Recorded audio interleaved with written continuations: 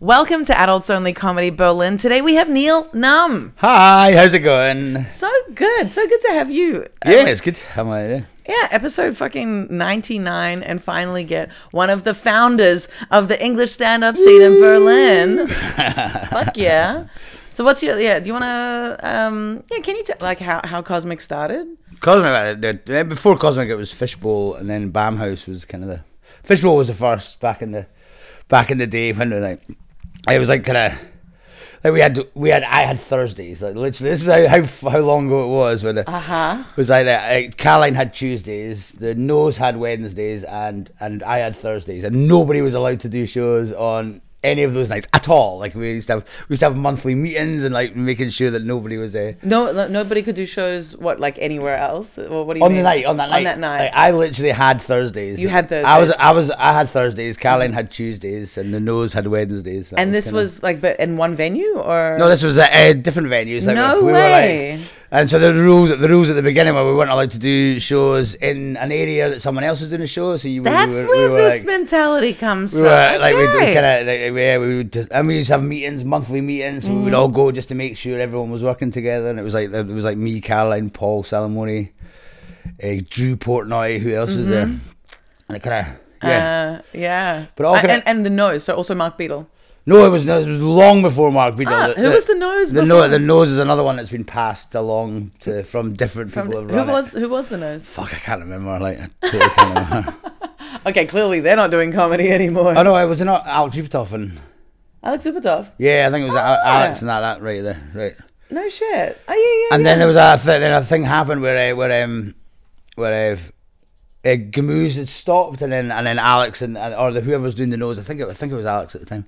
And they'd asked if they could move to do the Nose on a Tuesday while Gamoose was stopped, and then that was the beginning of it. And then that was the beginning of a free for all. It was just then open market. Yeah, it was just like, and then once there was two shows on one night, then it just became well, you know how it became. It just became absolutely insane. Like when it was just like all the kind of foundation rules that we put down were just completely ignored, and it was just like, and it's just like, let's have the scene grow. Like, I guess if it can happen. Well, no, it wasn't. We never owned it anyway. It was just like we didn't invent English comedy, you know what I mean? It was just happened to not be any in Berlin at the time. Yeah. It was oh, that's wild. Okay. Yeah. And the first venue for Cosmic.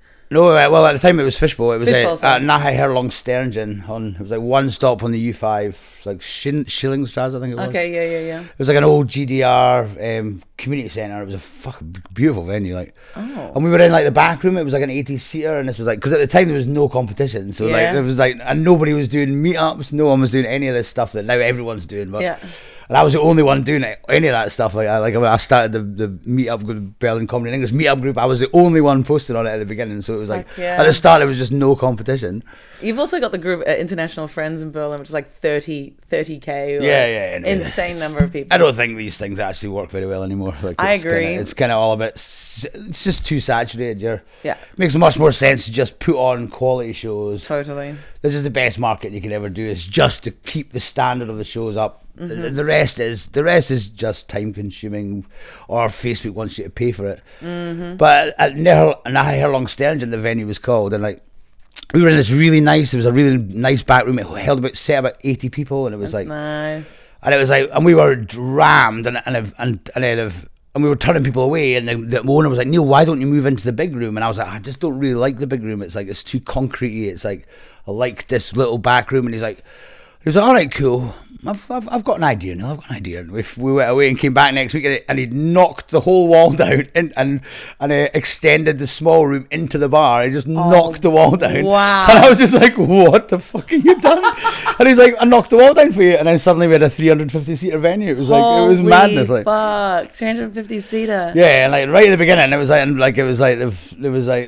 was fucking madness. And then I started Bamhouse Comedy Open Air down in Grieshmühle, which is it used to be just along the road from here. Yeah, it's the only time I've ever done a donation show like that. Because everyone, like, by the time we started Bamhouse, there was loads of other shows coming. The kind of the free comedy show model had well, it was whatever.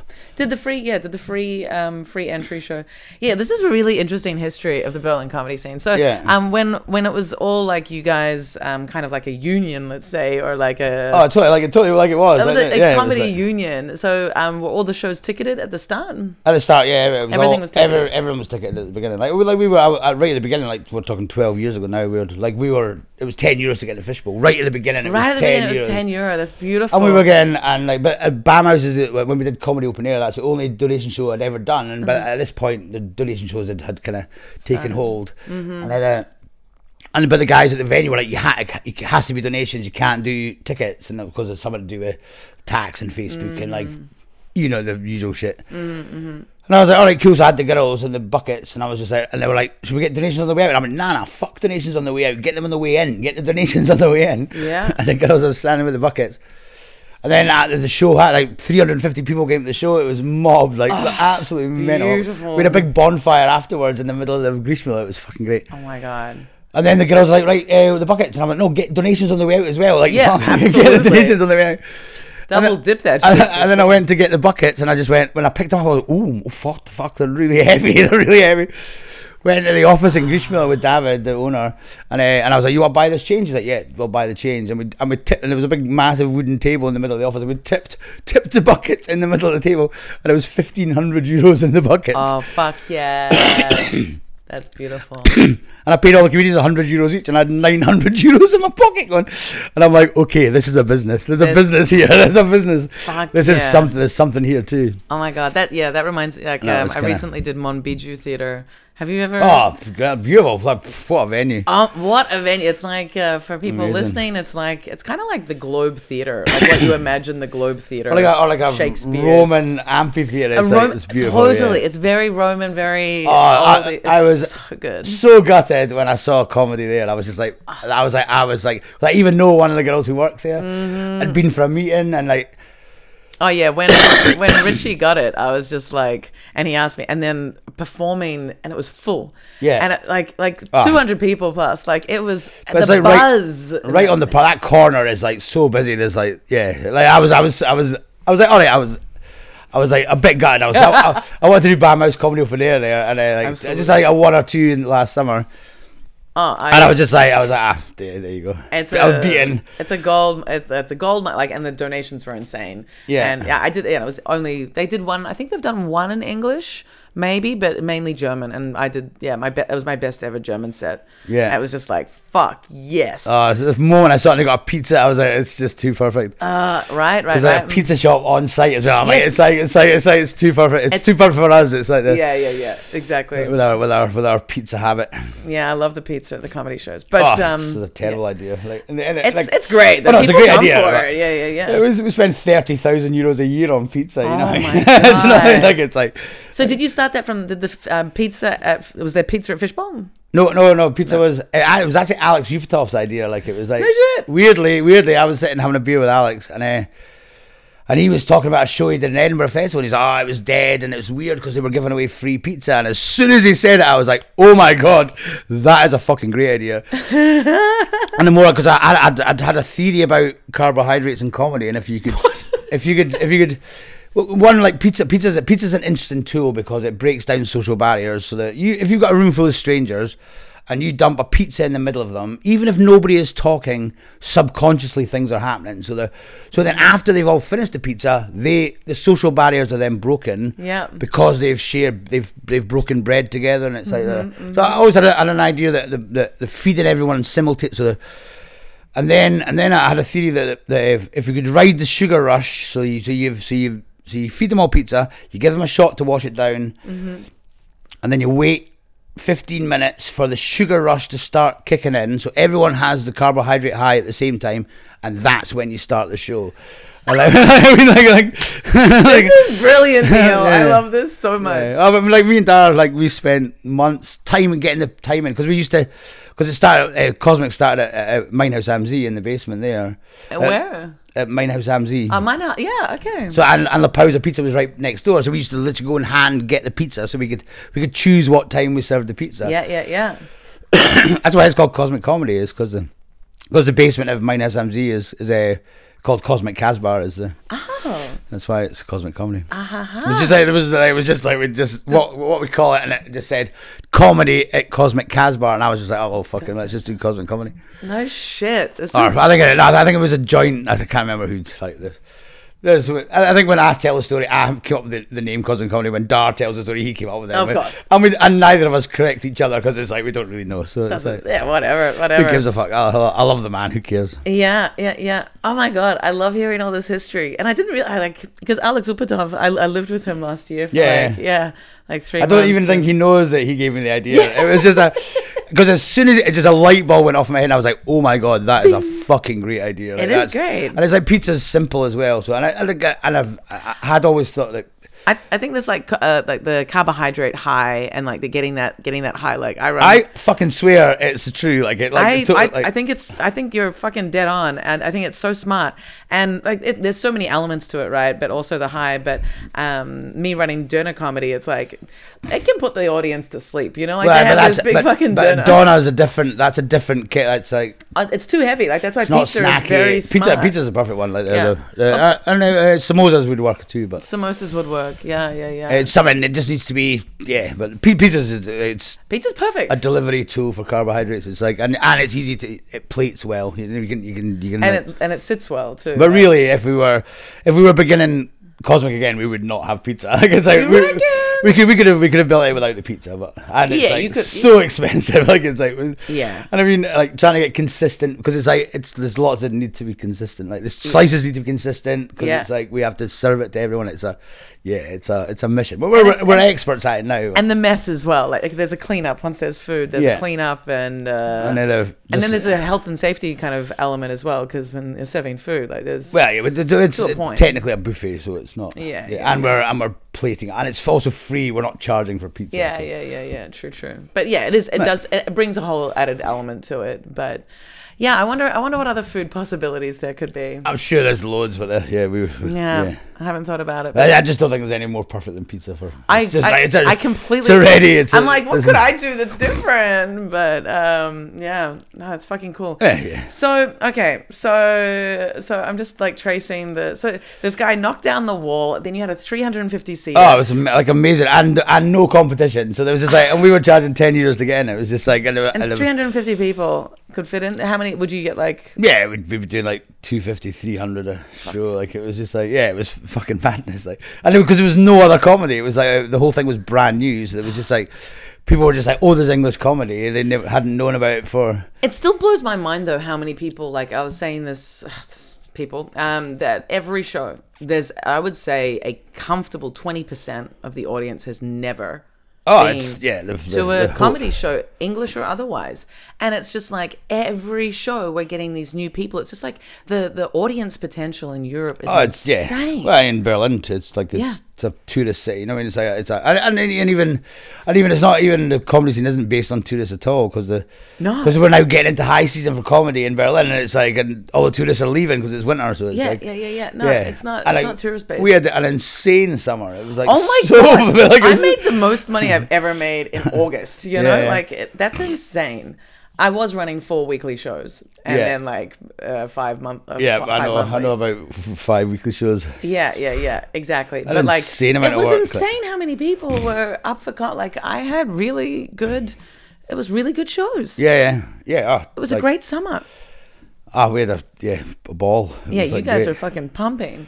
And but even the whole coronavirus was just like the best thing that ever happened to us. Like it was like really brilliant. Like how was it the best thing? Well, one getting a year off work. This was just amazing. Like it's like we will look back. Remember that time we all got a year off work? It's gonna it was like amazing. So we got a year off, and it was kind of happened at just kind of the right time when Cosmic we'd kind of got to the pinnacle of where we were going to get in Belushi's, and like.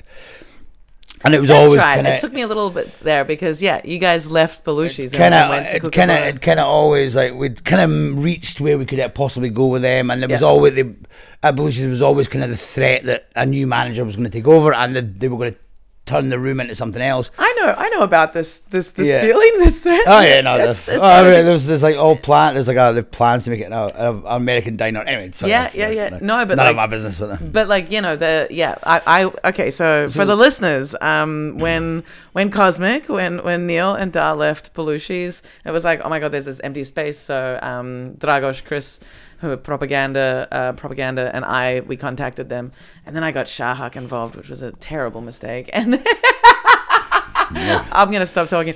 And then, no comment. that was my fault. Because not gonna talk shit about him. But anyway, so we moved in there, and it was a bit like standing on your toes, but at the same time, it's this venue that's just empty, that's got such capacity. It's lovely. It's a great venue as well. It's a great room for comedy. Like it's a great room. That made Cosmic. Like I love that room is amazing. Like I've got nothing but I've accidentally found that venue, and it was the weird thing was because they were once Nahel on Sturgeon was finished. So that got like knocked down. Like, yeah, it completely demolished it. Like it was just like, and so when Nahel on Sturgeon was closing down, we were just looking for.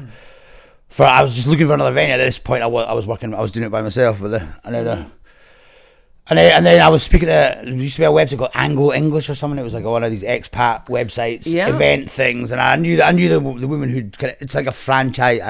Who cares? But the woman who was, she'd come to our shows, and she'd like, we used to post all our events on the website, and she just said to me, have you seen the room underneath Belushi's? And I was like, no. And she's like, oh, it's like, we did a staff party there. It's like, you should go and check out. And I just walked in because like Belushi's head office has been saying you need to make money out of that room, you need to use that room for something. But there's a noise issue in that building, so that there's an old lift shaft that goes up, so that they can't do live music, they can't do in nightclubs. It's like, or they get loads of problems with the police. Yeah. And I think I just happened to walk in on the same day that head office had been going, you need to use that room for something, you need to be making money out of that room. And I walked in and was like, I hear you've got it down the stairs, can I have a look? We want to do comedy. And as soon as I walked in, I was like, I'll take it. Like, yeah. I think our meeting was like 2 minutes long. I was like, I want it. Yeah. And I'm like, and he's like, what do you want to do? I was like, I'll do Thursdays, weekly Thursdays. And I was like, can we do Fridays? And he's like, yep, we can do Fridays. And I was like, can we do Saturdays? He's like, yep, have Saturdays. I'm like, oh my god, a city centre venue in the middle of town. It's like holds 130 people. It's just lying empty. It was like amazing. It was just like an overflow bar for the hostel, so they didn't even need to make money out of it. It was just there. It was just But it was kind of, for us, I was there for, I don't know, like 8 years or something. I was had the whole place to myself for like. Yeah, that place. It was kind of just, and me and Dara had kind of started working. We started working together at BAM House, and then it was kind of, we were forming into a good unit, and then and we were just like, and we'd kind of moved from Minehouse am Zee to we'd started Cosmic at Minehouse am Zee. I was still doing Belushi's on a Thursday, and we started Cosmic at Minehouse am Zee on a Monday, and then I was just like, it wasn't working out there. There was just a weird bar system where you had to go upstairs to get drinks, and if you have to go upstairs and wait 45 minutes for a drink, you can't do comedy in that environment, so people are not spending money at the bar. Yeah. Then the bar's going, why are people not spending money at the bar? And you're like, because it takes 45 minutes to get a drink. Absolutely. And I'm just like, and then they were just kind of like, and I just said to them, they just didn't get it. Yeah. And we were kind of, we've got a policy, we're not, if people just are not 100% want to work with us, we just don't do it. We just exactly the same. me and Dar can do it ourselves. We don't need anyone else. Like me, Dar, and Steffi are a tight fucking team. And you want to be like, I don't want to work with anyone who doesn't want to work with me. I'm not going to fight for you to want me. Like, I want you to want me here. Yeah, absolutely. And so I just said to Dar, I'm like, look, why don't we just move it to Belushi's on a Monday? And then so I said to them, can I have Mondays? They were like, yep. And then we started Mondays, and then we were like, can we have Fridays? Yep. Thursday. That's so beautiful. And I was like, can we just have it all week? And they were like, yeah. And I'm like, all right, fucking brilliant. Fuck yes. But you know, and then kind of, but we'd kind of reached like what we could do with. Like we weren't in charge of the bar, so we had no control over the toilets. You know what I mean? Just like stupid things that I totally understand. Are part of the package that you want to get. You need to get the toilets right. Because toilets directly affect the bar takings. It's like it's like simple stuff. Yep. The toilets need to be clean and work in with toilet, because that affects how much money you make on the bar. Absolutely. Directly, there's a direct contract. Like and it was kind of, and then COVID happened, so that was us shut down for a year, and it was like, which then freed up my time. I'd been kind of talking with Jono about Berlin Chili Festival, and I just didn't have time to do it. And then COVID just freed up my time to do it. Backtrack though. When did you start? You started Crazy Bastard? No, the Crazy Bastard's all Jono. That's all Jono. Okay, yeah, that has nothing to do with me. You have nothing to do with that. No, it's just a friend. It was just we're just good friends. And okay. Jono had been on to me for years. He was like, Berlin needs a chili festival. You should do it. Yeah. And that was kind of and I was like, I was just so busy with Cosmic. I was just like, oh yeah, well, I'm not really. What hot sauce? What are you talking about? And I was just as like, it's a stupid idea. But COVID just freed up my time, and then I was selling chili plants out my kitchen window. Yeah. Converted my living room into a grow up for chilies, and that was just to amuse myself while we were locked in the house. Yeah. And then I was delivering these chili plants around Berlin. I started a project called the Berlin Super Hot Chili Project, and the idea was to get people growing chilies. We would then take the fruit back, and we would make hot sauce with the fruit. We did 2 editions, like we got, and then I was delivering chili plants around Berlin for the chili project. People were like, can you deliver me hot sauce as well? And I'm like, all right, cool. I'll just deliver Crazy Bastard as well. So I was kind of going around delivering hot sauce and chili plants, and then that was kind of and then I had all this free time, so I was like, all right, cool, let's do the chili festival. Yeah, okay. And I'd heard rumors of a few other people who were talking about launching the Berlin Chili Festival, so I was like, okay, I need to just get it done, like, and then when we had that lull in September, so on the first year we had the lull in September, and then I was like, all right, we're just going to do the chili festival. We've got this month that we can do stuff. So what do you mean by lull in September? Were you talking 2021 or 20? Right at the beginning of Corona, the first year of coronavirus. Ah, 2020. So we were shut down, and then they tried to open. We opened for 2 weeks. We were allowed to do stuff with distancing and masks. Okay, yeah, I was like in 2020. I was like running shit that summer pretty hard. Yeah. But it wasn't like there were venues where you didn't have, if you were vaccinated. No, if you were tested, you didn't need to wear a mask. Yeah. It was all like, I did a show on Thursday at this university campus. Found this amazing venue. It's like 600-seater. Oh, cool. Yeah. But like, I'm like, okay, slowly, incredible. But and they like filled the room for me. It was crazy. But there was someone in the audience that was like, I saw you like 2 years ago. You let me in the show even though I didn't have a test. And I was like, don't tell everybody. Like I was very. Did you have a good? That's a good joke. But it's like whoops. Yeah, like, shut the fuck up, you grass. Jesus. I wasn't that desperate for audience, was I? But yeah, that whole time, like it's crazy to remember all of the regulations that we were like. Do you remember checking people in at the desk? Oh, fuck, it was mental. Checking the test, checking the date, checking their name, checking ID. Yeah, and then nobody checking us. It was just like we were just left to do it. And exactly. With the threat of a massive fine. Yeah, it was a pandemonium. It was like, then with the mask and the distancing inside, it was like.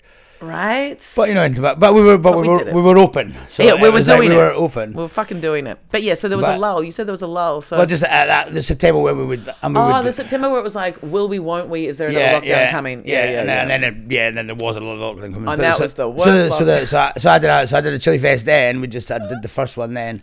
But that's also when we did the Berlin New Stand Up Awards. Yes. And I walked backstage at the Berlin New Stand Up Awards, and I overheard Caroline and Kat talking about, and they just went, "Oh, the Kookaburra's up for sale," and I just overheard them say it, and I was like, "Oh my god, what the fuck is happening?" And I went straight outside and phoned Dar and went, "Phone the Kookaburra now, phone them right now." Yeah. I was like, "The Kookaburra's up for sale." Yeah. And Dar phoned, and then the next day we went for a meeting, and Sanjay was just like, "I want to sell you the Kookaburra," and we were like, "We want to buy it," and it was just like, "What the fuck is happening?" Oh, check out that ringtone. Sorry. No, it's all good. People looking for tickets for tonight, probably.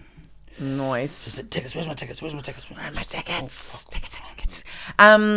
That's so beautiful. So you just overheard, and then it was like, all right. And but act. Dad. Oh, what was going on?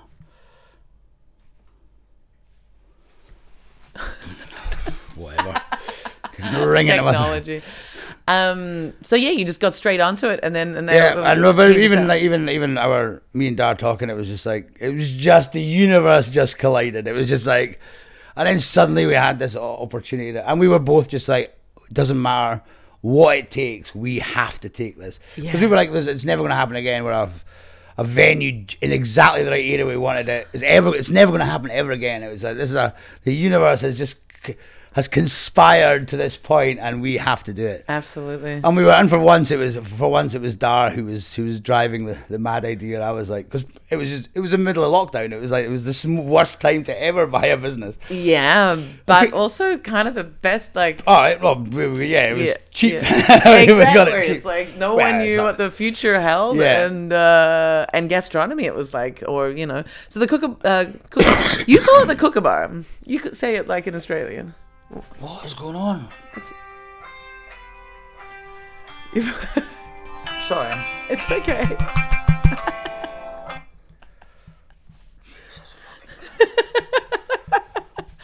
And your phone's just not responding. I can't even turn the volume down. It's like just like, I don't know what. It's quite. Oh, there we go. Sorry. No, it's totally fine. Humans wanting to speak to me. Like, what the fuck? What the fuck? What the fuck? So buying the business, yeah, and then like buying because I remember hearing that you guys were negotiating or buying it, and it was like, whoa. Oh, that's what I want to say. You call it kookaburra or kookaburra? I've never really thought about it. Say it. Kookaburra. Kookaburra. You say it like an Australian. Yeah. What's going on? Why is this person phoning me 20 times? I really want a ticket. Just like send me a text message. I know. It's just like so rude. It's like when people send voice text. You feel the same way I refuse to listen to them. I message back going, no, sorry, I refuse to be forced to listen to your voice, Right. but I don't want to. Like, it's just so rude because you can't multitask when you're listening to a voice message. Like you can a little bit, but you know if someone puts detailed information, you have to listen back if you missed it. Oh, frustrating. I used to do Daniel Ryan Spalding's merch, and he used to send me like a really long voice message about can you do this? Can you change this and this? And I'm like, and then I'm there. They really want to speak to me, and I really want to hang up on them as often as possible, just because they're phoning so often. Yeah, it's like get take the point. fucking hint, man. You know? Yeah, Like, what the fuck? it's like when your doorbell rings. It's an invitation to open the door. You don't have to. You don't have Like, to, absolutely. It's like when people get so pissed off now because they're not getting a response in 2 minutes. It's just like, piss What off. the fuck? Sorry. Chill out. No. Voice text. I literally reply in a text going, I am sorry, I refuse to listen. I'm not listening to your voice text. Like there are occasions when I'm like, hey, I'll text people, be like, hey, can I send you a voice message to like, I send a text you know, ask if you can send them a yeah, voice. because I'm like, this is complicated and it's emotional, so can I send you a voice message? And they'll be like, yeah, sure. And then, or if it's like someone, like a good friend from, back home, and it's like a way to sort of catch up, then it's like, you send like 5 3-minute voice There are messages. definitely Then it's exceptions good. to the rule. But otherwise, fucking get fucked. Like, Yeah, like absolutely. write a text, put the information down. Do not make me stop everything and listen to your fucking voice. Yes.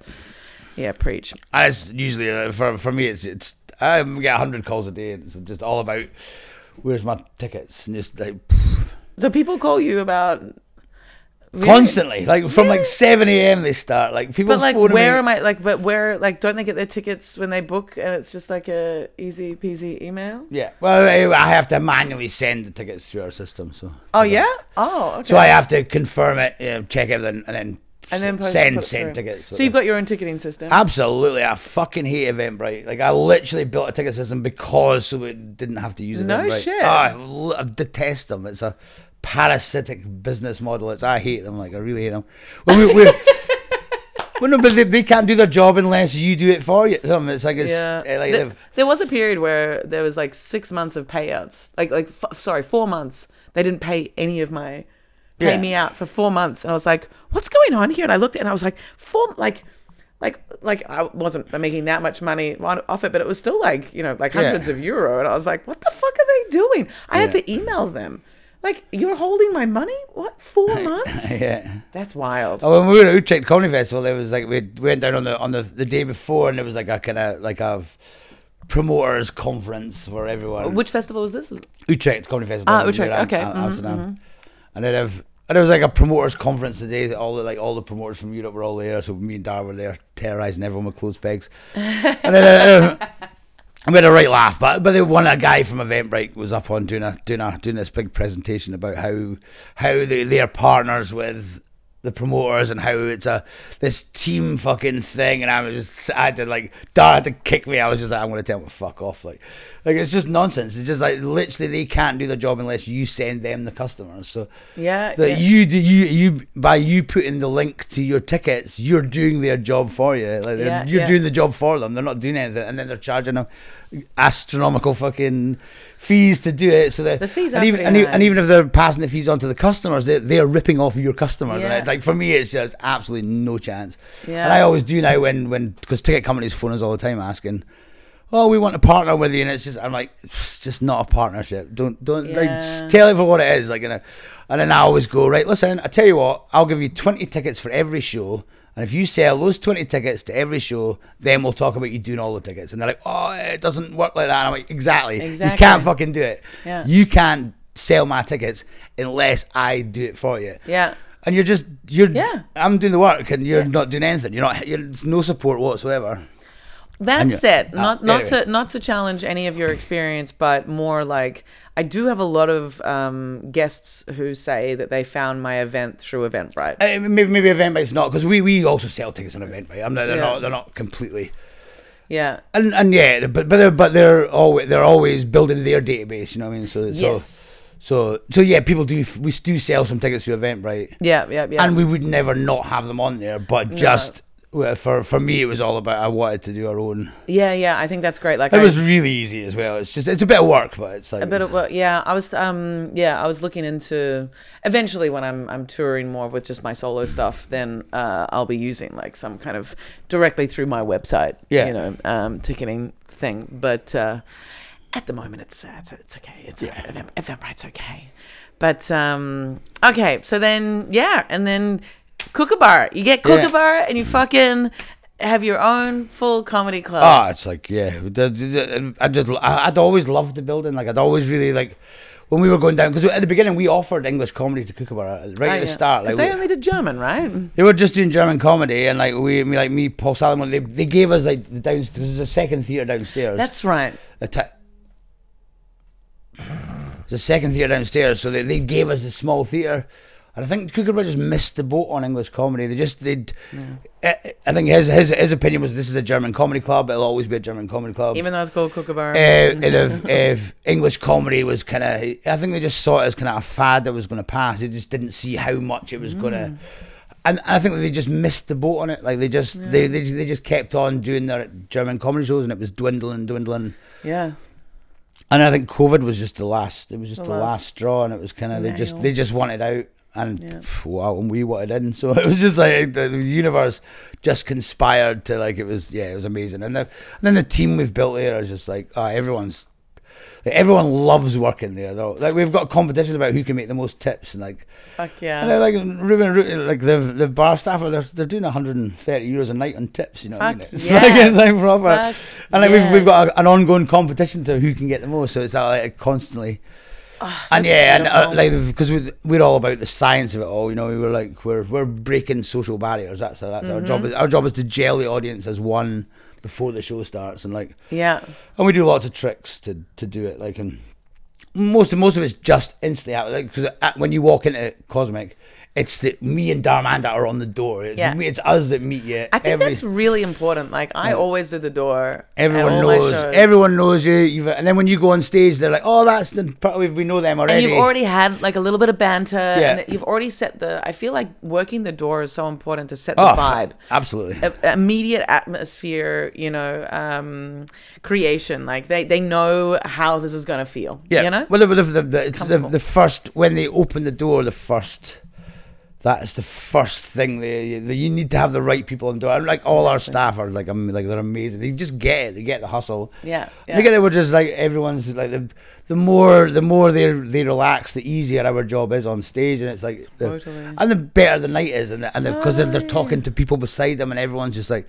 And we like pay a lot of attention, like when people come by themselves. So a single woman who comes to, like we will look after them. We'll sit them down. Do you if someone else who's by themselves comes, will we bring them to you? And she's like, oh yeah. Then we'll pair them up with nice people.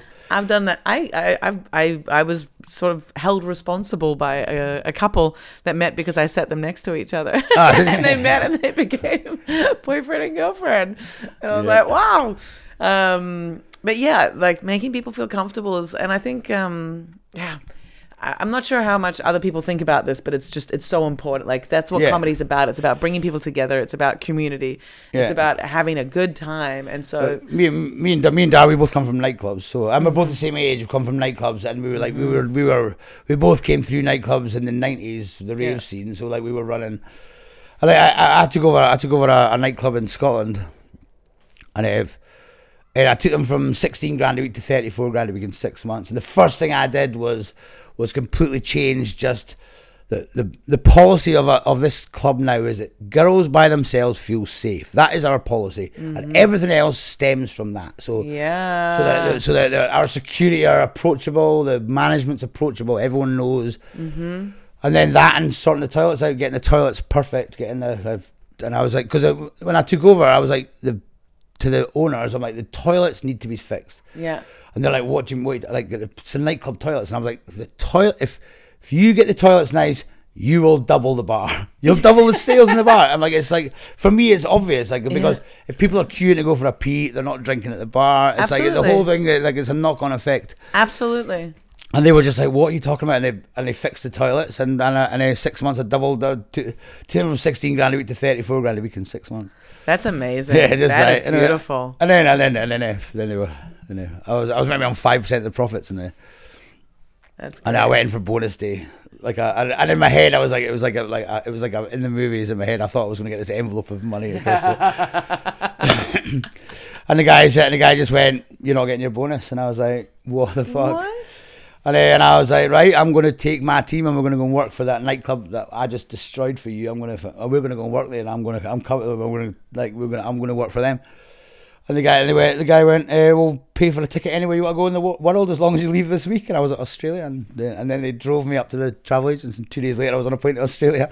I was like, nicely done. I had £200 in my brown paper envelope. They thought the customs thought I was smuggling drugs. I had like 2 boxes of records and a set of headphones and £200 in a brown paper envelope. That's what you went to Australia. I had none. I just jumped. I sobered up in Australia because as soon as I had the ticket, I just got drunk with my friends, and that was like. And then they drove me to the airport, and I sobered up in Australia. It took me 2.5 hours to get through Melbourne Airport. I had like 2.5 hours. Why? Full body cavity search. I got like strip search. I got there because I had 2 boxes of records and a brown paper envelope full of money. That was all of your luggage. And I had no credit cards, and I just looked suspicious. I just got red flagged in Scotland. Absolutely. And then when I arrived in Melbourne Airport, like 30 customs guys jumped out and grabbed me. What? And dragged me through the back, and they were just like, we know you've got you. We know you've got drugs. And I'm like, I don't have any drugs, mate. I'm like, and I tried to explain the story. I was like, look, I never paid for the ticket. I'm accidentally in Australia. Like, he's like, how long are you planning on staying? I was like, I don't give a fuck. Like, he's like, you've got £200. He's like, you're not going to last 2 weeks. And I was like, well, I don't care. It's free alcohol on the plane all the way home. And I was just like, tight logic. I accidentally got a ticket, like, and I'm just like, and they were like, and did the full body cap, fingers up my bum, the works, and then I was just like, in the end, and they had all my records out, and they were swabbing my records, and I'm like looking at my records, going, oh my god, there might be cocaine on those records, like there might be cocaine. Of course, like you went to a nightclub, Jesus. And I was like, look, dude, either stamp my passport or send me home.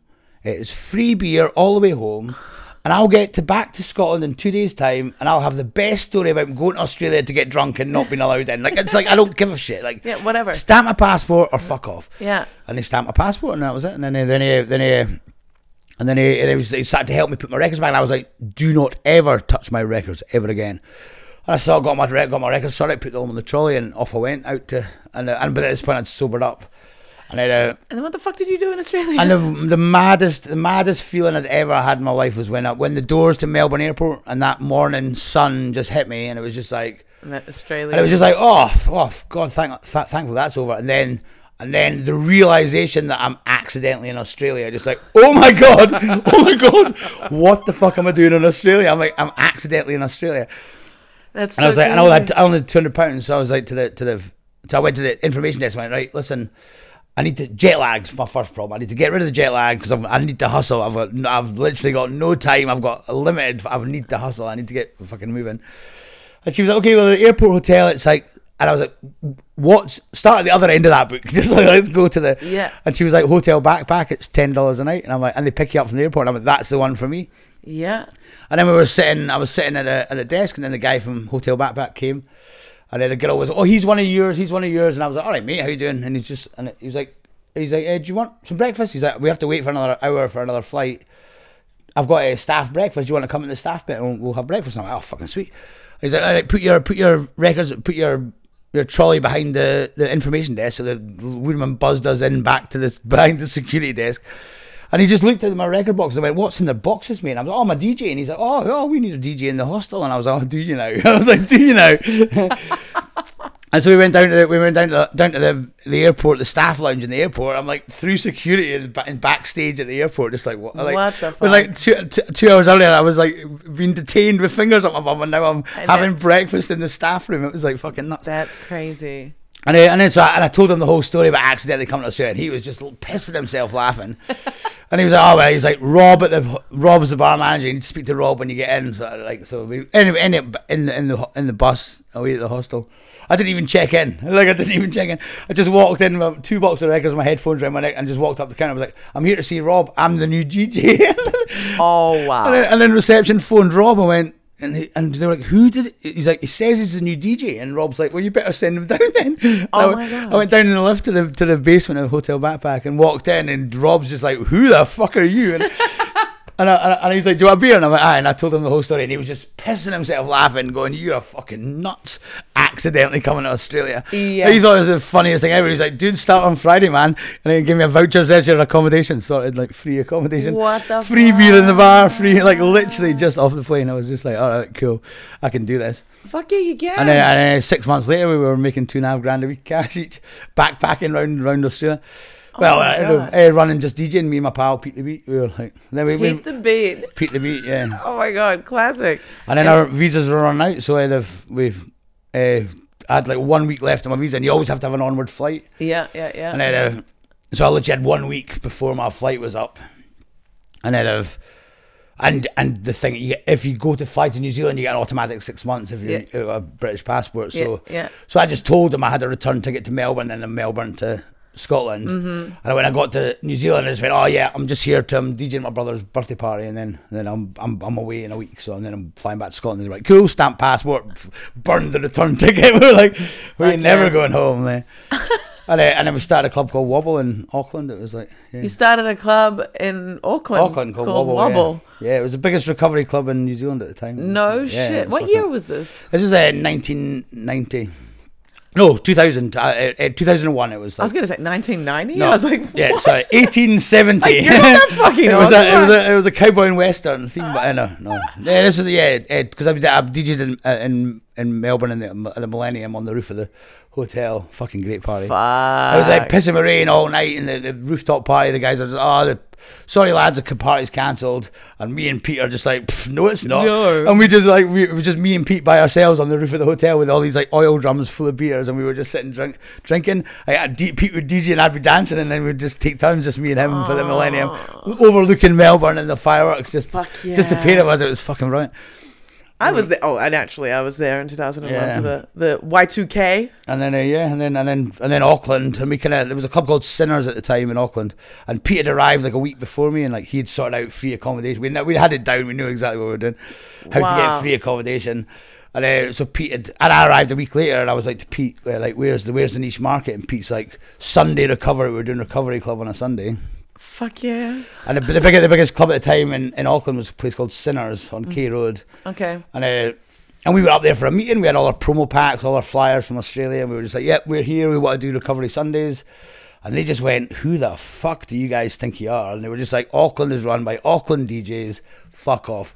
Kicked us out of the meeting, and me and Pete, about 100 yards down the street, I just looked at Pete, and at the same time we went, let's fucking destroy them. Like, Yes. And then on our way down back to the hostel, there was we walked past this club called Ministry, and it had no signs on it. It just looked like a nightclub door, and the door was like wedged open. So we just went in and upstairs, and then there was two guys painting the ceiling, a guy Jody and what's the I can't remember his name. Anyway, it doesn't matter.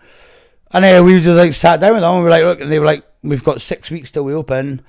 And we were like, right, we want to do weekly Sundays starting at 7 a.m. And they were like, and the only policy is nice people only. Yeah. And they were like, we fucking love the idea, let's do it. And then we spent 6 weeks. I had to always travel with it. I had the laminator in my bag. Like we were just laminating, making up fucking. Always travel with a laminator. Always travel with a laminator. What the fuck? Well, no, if you're hustling and running clubs, a laminator is really handy because you can do membership cards. You can do do loads of stuff. So you've got physical. So we would laminate all these membership cards, and we were like, we just spent 6 weeks going around every party and just going to all the clubs, going, listen, do us a favour. We're doing this club called Wobble. Wobble, it's a different kind of movement. It's the best tagline I've ever come up with. It's very good. It's the best tagline I've ever come up with. Because at first it was called Tits Up, Rest is Best. Oh, no. And we got loads of hassle from pushback. Got loads of hassle from so then we changed the name to Two Puppies Fighting in a Sack. And Two then puppies fighting in a sack. and then from there it was Wobble. Anyway, it doesn't matter. I feel like Wobble's best Wobble's evolution. much better. And so we spent 6 weeks just going around every party with membership cards, going, here, listen, you're a member, you can bring guests in with your membership cards, but do us a favour, don't tell everyone. This is just a private, nice people only. And the first thing they did was tell everyone. Yeah. And we launched Wobble at Ministry. By 7:15, there was 3,500 people in the building. Oh, sorry, there was 800 people in the building and 3,500 people queued all the way around. What? And it was like one in, one out for like sometimes like 24 hours. We were just like fucking madness, with backpacker visas. It was oh my god! Like making fucking like what? Like we used to go and play crazy golf. Crazy golf, you know, like putt mini golf, yeah. I like that you call it crazy golf. Crazy golf. That's crazy golf. Great. we used to go and buy like a 30-year-old Macallan whiskey, and we would play $50 a hole at mini golf. Me and Pete the Beat, yeah, fucking nuts. Like, oh my god. Just said that we would, and we made a pact that you weren't you had to spend every penny on partying. You were not allowed to go home with any money.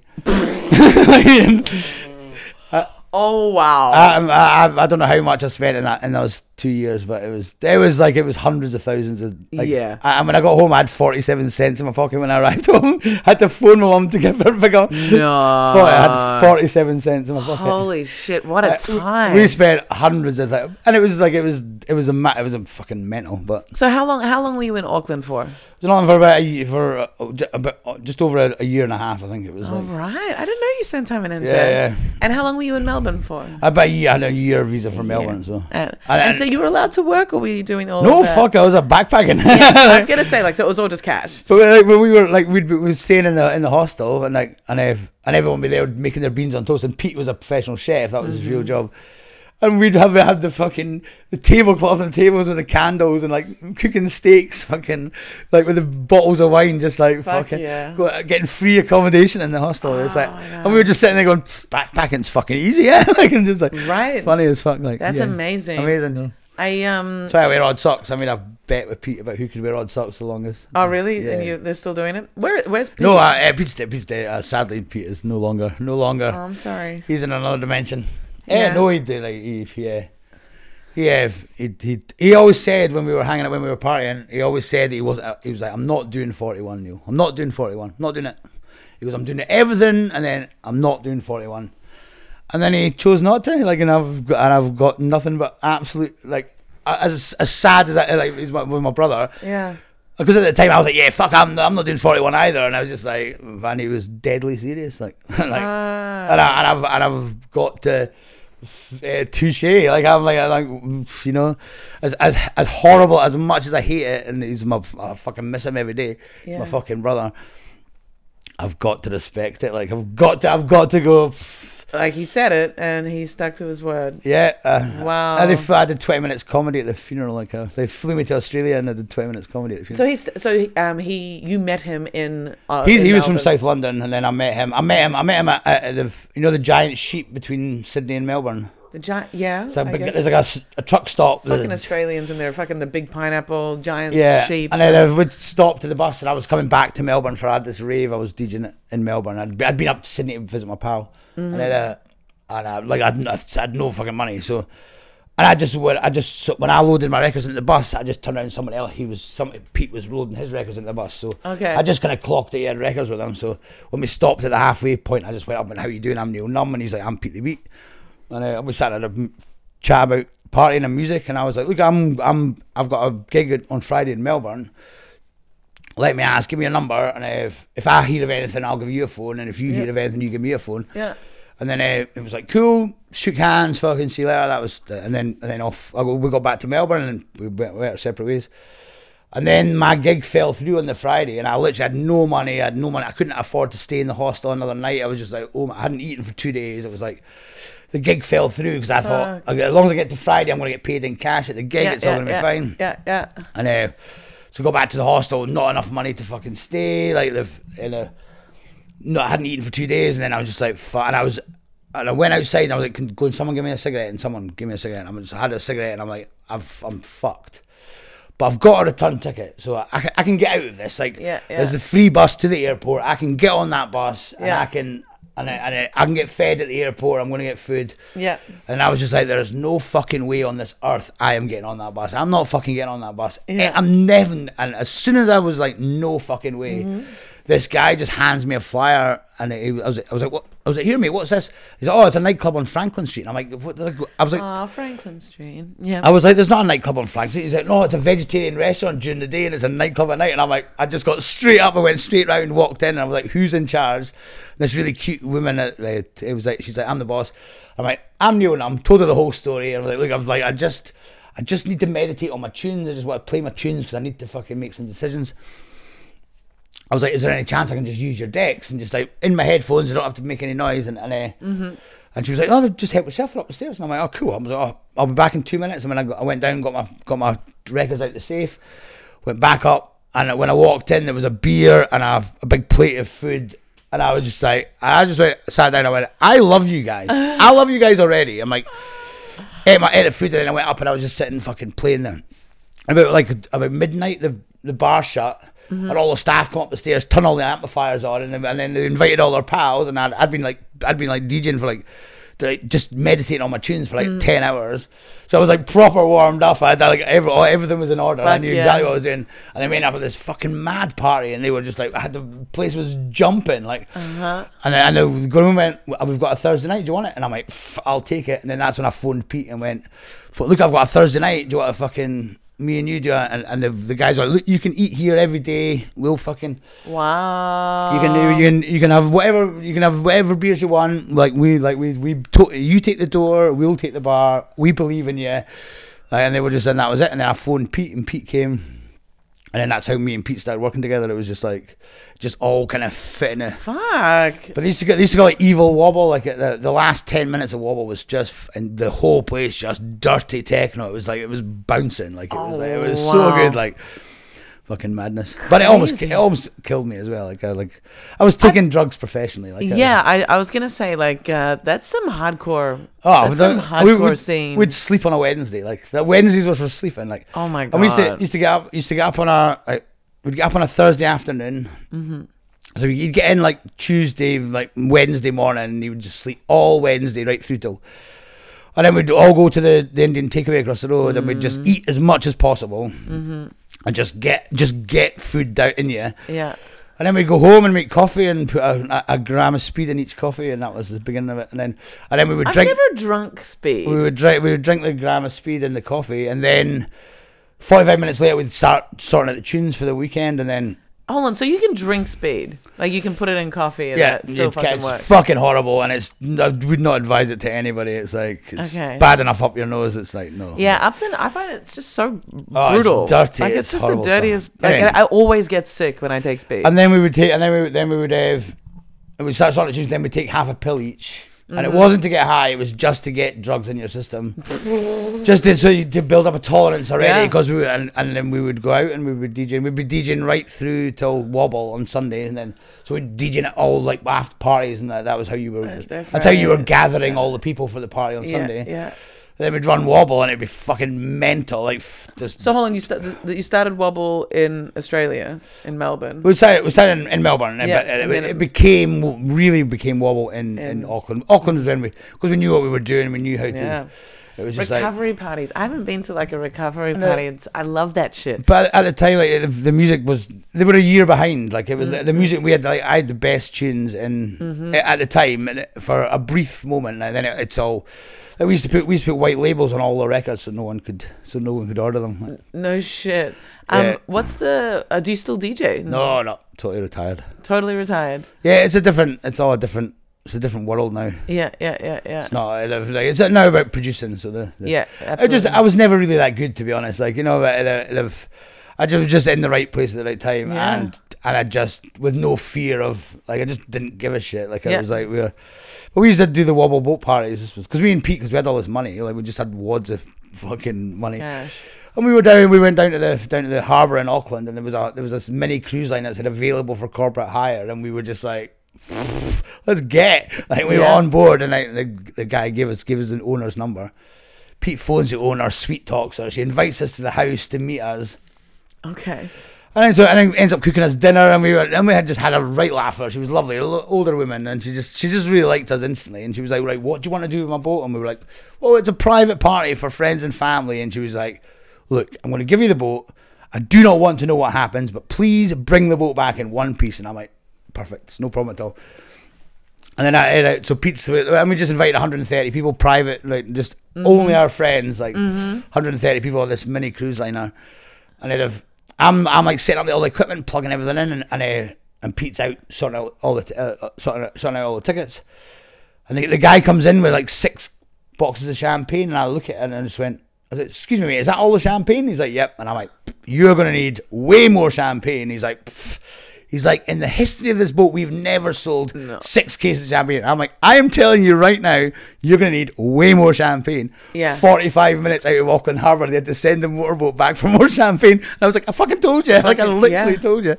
And they were just like, madness. And it's like, as soon as we like pulled out of harbour, everyone was just like, the police can't get us. Like, we were just like on an island in the middle of fucking, it was madness. Like, it was insanity. Oh my God. And we'd been hustling fireworks. Like, we used to use fireworks. There's completely illegal fireworks. Not allowed fireworks not in Australia. No.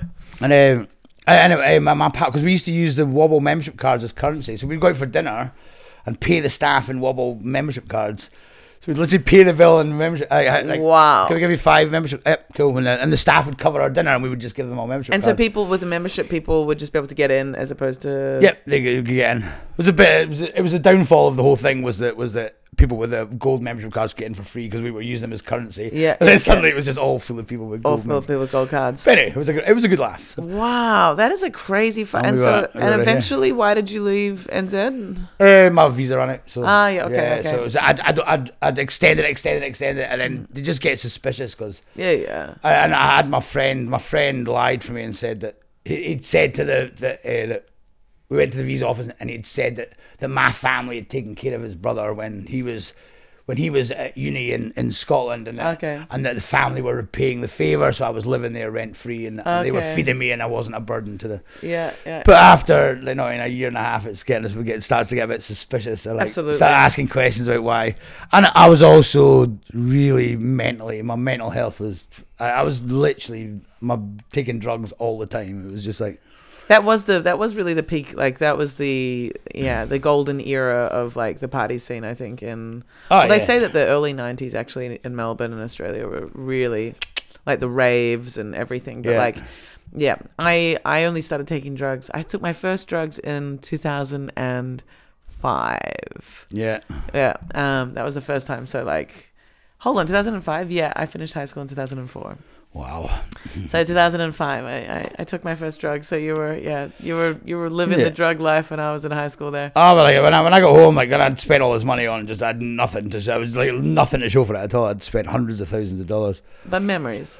Oh, Crazy memories. And I literally went and got a job on a building site to pouring concrete just for some sort of normality. It was just you really needed to settle. Like just to like, I was just like literally going in and doing hard graft from 6 a.m. just trying to like come back to reality. It was just like, because it was just like, it was for like 2.5 years. It was just madness. Like it was just like when we thought we were rock stars. You know what I mean? Like we were like we were going to go to flight, and maybe we were.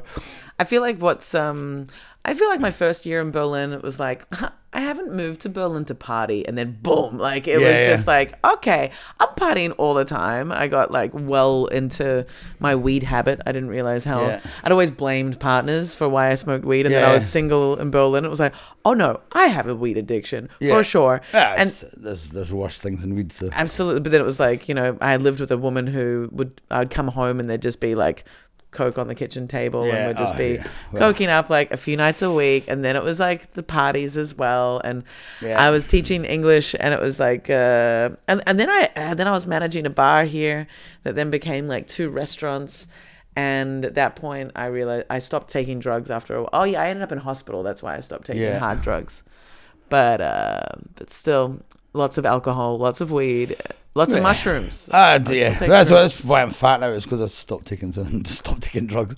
Like still into. You reckon? But I'm alive. So like I literally like life is good. Life is good. Oh, everyone's glad. I wouldn't go back. I'm like that whole time. I'm glad I did it, but it was. Like, have you done like full sobriety ever? You have, haven't you? I remember we've for chatted. A wee bit, I think I did like 3 months no booze. I need to have a. It's the beer, because it's just like I'm constantly drinking alcohol, so it's like that's the thing. And we run a comedy club, so it's like it's so fucking hard. And I'll have like 2 or 3 beers there, and then on the way home I'll get like 2 tins of Jack Daniels and Coke, and then it's like, and I'm just for the journey home, and then I'm at home and I'll get one more Jack for before bed, and then it's just like why totally. like, why. I'm trying like, okay, so 2020 I did my year of sobriety. 2021 I like that summer I was going hard. Like it was just like everything that came my way I was like, okay. And then that did also flow into like this summer as well, because one of my friends had a baby, so he was sort of on this thing of like, this is the last summer before I'm a father. So it was like, we got to party. And like every week, at least once a week, we were like ketamine, mainly ketamine and Coke and then ketamine's a lot of fun. Oh my God. Right. And and then I sort of got more into acid this summer as well. Like just micro, like not fully dosing. So just like little bits, and I love that. And then, but now I'm like, I feel like the post-pandemic, the blowout of post-pandemic, then like trying to, recalibrate. Yeah. Now I'm like, I only want to drink like 2 nights a week. Yeah. And like have it as like really just 2 nights a week, and I can choose which ones, but the default should be no alcohol. Yeah. That's what I want. Yeah. But it's hard. It's really hard. It's I don't know. I like a beer. I love a beer, right? Tough to fucking. I love a beer, but it's like I went on the alcohol-free beers for a while. But. Yeah, I hate. Someone recently was like, alcohol-free beer is like worse for your body in terms of like calories than an alcohol. You should just drink alcohol. I was like, you should not tell me that. Like, I'm really trying to do a good thing for myself here, and you're making me not want to do it. But I'm seeing, like, I just got a boyfriend, which is hilarious, and he doesn't drink, and he doesn't really, like, he's tried a drug or two, but like he doesn't drink, and I love it. Like, I need that. Like, I need someone in my life that's not, because otherwise I can just, I can drink by myself, like, and it's like I'm not even bothered about being in company. Yeah. Me too. I can easily drink by myself. The only thing I have to be a bit careful of is, like, because I don't drink with him, then I'll have a night where we don't see each other, and I'll be like, I want to get shit faced, because I can. So it's just so long as it doesn't create that, like, sort of like reactionary, excessive consumption, it's fine. All right, how should we wrap this up? Absolutely no idea, to be honest. I think the story, so you recently, it's not the first time, you recently got mugged. Oh yeah, I got mugged, this is great. This was great. No, it was interesting. I was like, But this happened a few years ago as well, right? I got mugged once coming back from Dave Adams' show, and I was like during the pandemic, which was during lockdown. That's right. I just walked past Gorlitz Park, and this guy was just being too close to me, and he went for my pocket, and I was like, fuck you. And then two guys like came diagonally, and I thought they were coming to help me, and the guys just like fucking swept my feet away. But stupidly, I landed on my phone and wallet, so I was literally they couldn't get it, because I was like, they couldn't lift me up, so I was like, I'm fat. And I was just like, fuck you. And then they eventually scarf on that. I was like shouting down, oh, you fucking amateurs. Yeah, fuck them. But last Wednesday I got jumped in Neukölln, like 14 children. 14 children. How old were the children? I don't know, like 15, 16, 17. They were like, kind of just like, I was just walking home from the pub, and what street were you on? On Hobbrickstrasse. I was literally, I was like in between my pub and my home, when I live on Hobbrickstrasse. Yeah. And they came across the road, and they came round both sides of the car that I was just passing, and I was just overwhelmed, immediately overwhelmed. The first guy kicked me in the chest. What the fuck? Like, he did like karate, kicked me in the chest up there, and that's what kind of put me down. And then they all started punching me. And they punched me and I was on the ground. I was robbed. They had my money, and they kept kicking me. I was like, it was really about. It was like, it was a violent attack. Oh, it was proper. It was like my nose was all.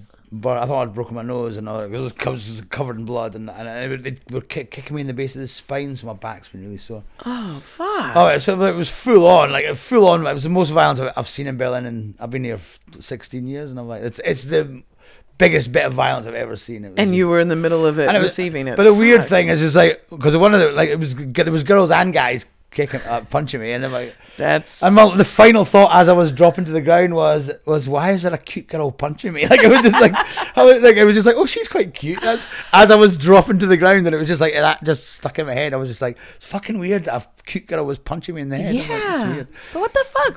They just wanted to attack. They were just I don't know. I was just there, so they were just. But they literally came to attack me. It was like there was no conversation. It was just immediate violence. It was like. That's so fucked up. It's so scary. And then so they scarp her, and I went back to the pub all covered in blood, and I was just like, my pals were just like, what the fuck? And my friend phoned the police, and then the police came, and then they breathalyzed me, and the police went, we're sorry you're drunk, you're not a reliable witness. And I'm covered in blood. I'm like, what the fuck? I was just like, me being drunk has got nothing to do with it. I was just peacefully walking home, minding my own business. And that doesn't take away my ability to report a crime. They were just saying, you're drunk, you're not a reliable witness. I'm like, I'm pretty sure you're not allowed to even breathalyze me. I'm like, this is like, you can't. That's so fucked up. And then it still took me to the police station, and I was just like. But really didn't ask me what my wallet looked like. I was just like, they asked me what was in the wallet, but they didn't ask me to describe the wallet, which I thought was strange. Yeah. And I think it was just a kind of. That's fucked up. Yeah. And then 2 hours later, and they were more interested about my friend and our relationship. My friend's just like, because she came because she speaks German. So, yeah. Or she's fluent German. Yeah. I don't know, it's all weird. And then we went to the pub again. Yeah. What a fucking shitty situation. Yeah. But it was like, it was full on. And I'm like, my back's been quite sore. But anyway. God. And did you lose a lot of money? Or? No, it was like €20. And thank God. And I'd just come from the pub. I had no money in my pocket. I'd already spent that money. A few more than 47 cents, but Yeah. oh fuck. Well, I'm glad. Whatever. I'm glad you're okay. Yeah, I was actually quite glad it was me and not one of my other pals, because it was like quite violent. Yeah. And it's not for me. It's not. I've seen violence before. It's not gonna. I'm not gonna not walk down my street. You know what I mean? But like, Anyway, it's like that's fucking horrible. I've got quite a hard head. I've been punched in the head before, so it was like But like, what the fuck, man? Like, yeah, no, but it was full on. It was like full on mad. Anyway, that's it. fuck. Well, I'm really glad you're okay. I'm so Yeah. glad that you were here and able to do the podcast. It has been so good. Do you want to plug anything? What would you like to plug if anyone listens? No, Cosmic Comedy, Bell and Chili Fest, whatever. Yeah, Bell and Chili Fest. Put Neil Numb into Google. That's it's like it's all there. If people don't know about what we're doing, then I'm really not doing my job properly. So. Yeah, I think I'm everyone pretty knows. sure I've got the promotion covered. Like that. Yeah, fuck yeah. Yeah. It's an inspiration, and it was very cool talking. Absolutely. Yeah, all right. Well, that has been Adults Only Comedy Berlin. Thank you so much, and yeah, goodbye. See you next time. See you later.